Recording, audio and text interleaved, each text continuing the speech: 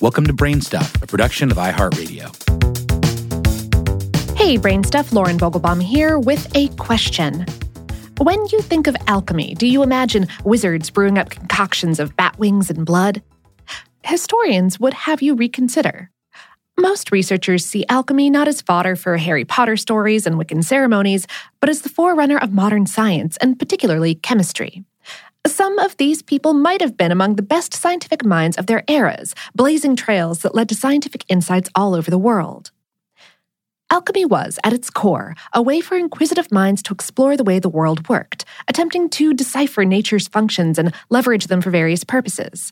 To achieve those ends, alchemists theorized, it was necessary to purify the body, spirit, and mind. People who practiced alchemy were searching for ways to A, produce elixirs which would hopefully cure all kinds of diseases, and B, turn base metals like lead into precious ones like gold via some yet-to-be-found substance called the Philosopher's Stone. We spoke via email with Peter Maxwell Stewart, who teaches history at the University of St. Andrews in Scotland. He explained, the Chinese were particularly interested in the first search, the Western Europeans in the second. From the 1st century CE, China and India were practicing a form of alchemy. Europeans widely practiced alchemy during the Middle Ages, which was roughly 1000 CE through 1500 CE, though the practice continued afterwards, waning through the 1800s but extending all the way into the 20th century. Thanks in part to beliefs that ultimately went back to Aristotle and the Greek philosophers, alchemists thought that nature was always striving to perfect itself. And since gold was considered the perfect metal, in part because it doesn't rust or tarnish, it was regarded as the end-all, be-all of metals. There was an idea that because it was so perfect, all other metals would eventually turn into gold given enough time due to some unknown natural process. So the alchemist was seeking to speed up this natural process in the laboratory. Maxwell Stewart said, given the basic assumptions of their belief systems, the alchemists' endeavors were entirely rational. Theoretically, too, alchemical experimentation might give an insight into God's intentions in creating the universe the way he did.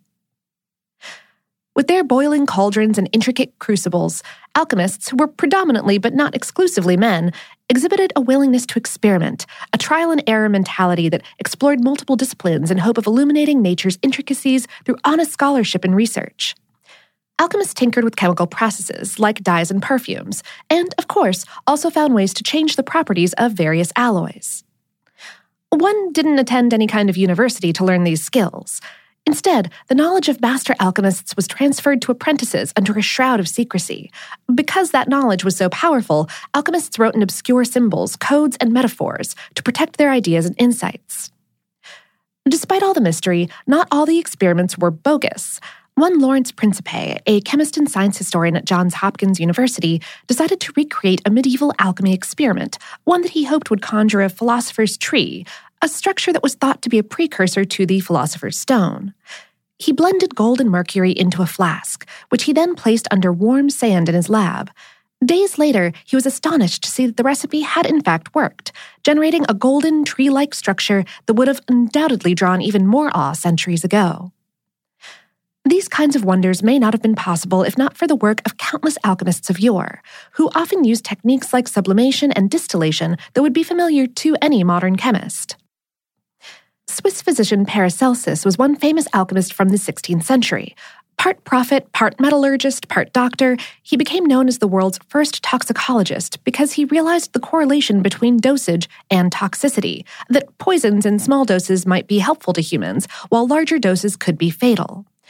In his work, Paracelsus gave rise to the concept of making clinical medical diagnoses and then treating conditions with specific medicines. During the 17th century, British inventor, philosopher, and scientist Robert Boyle wished to find the secret of the Philosopher's Stone, which in the alchemic tradition was the most powerful force in nature. That power, he thought, was a key to the secrets of the universe. Although Boyle is best known today for pioneering the scientific method and for the law named after him, he was enamored with alchemy all of his life. Boyle's law, by the way, says that the volume of a gas varies inversely with pressure. At the same time Boyle was hard at work, Isaac Newton, that guy who gave shape to the laws of gravity and optics, was actively involved in alchemy.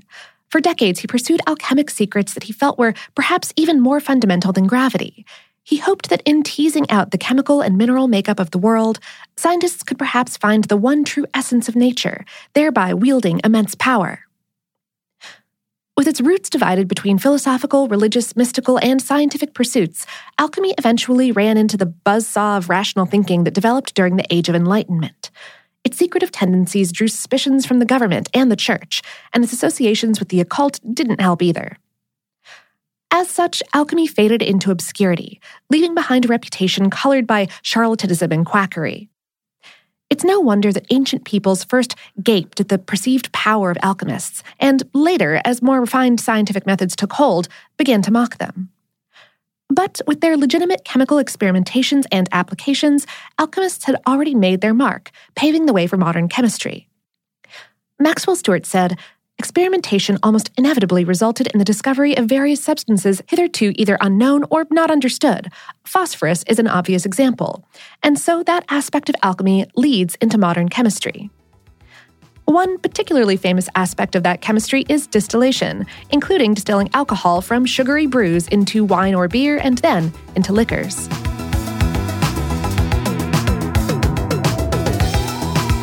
Today's episode was written by Nathan Chandler and produced by Tyler Klang.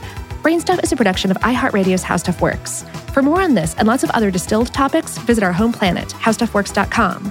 And for more podcasts from iHeartRadio, visit the iHeartRadio app, Apple Podcasts, or wherever you listen to your favorite shows.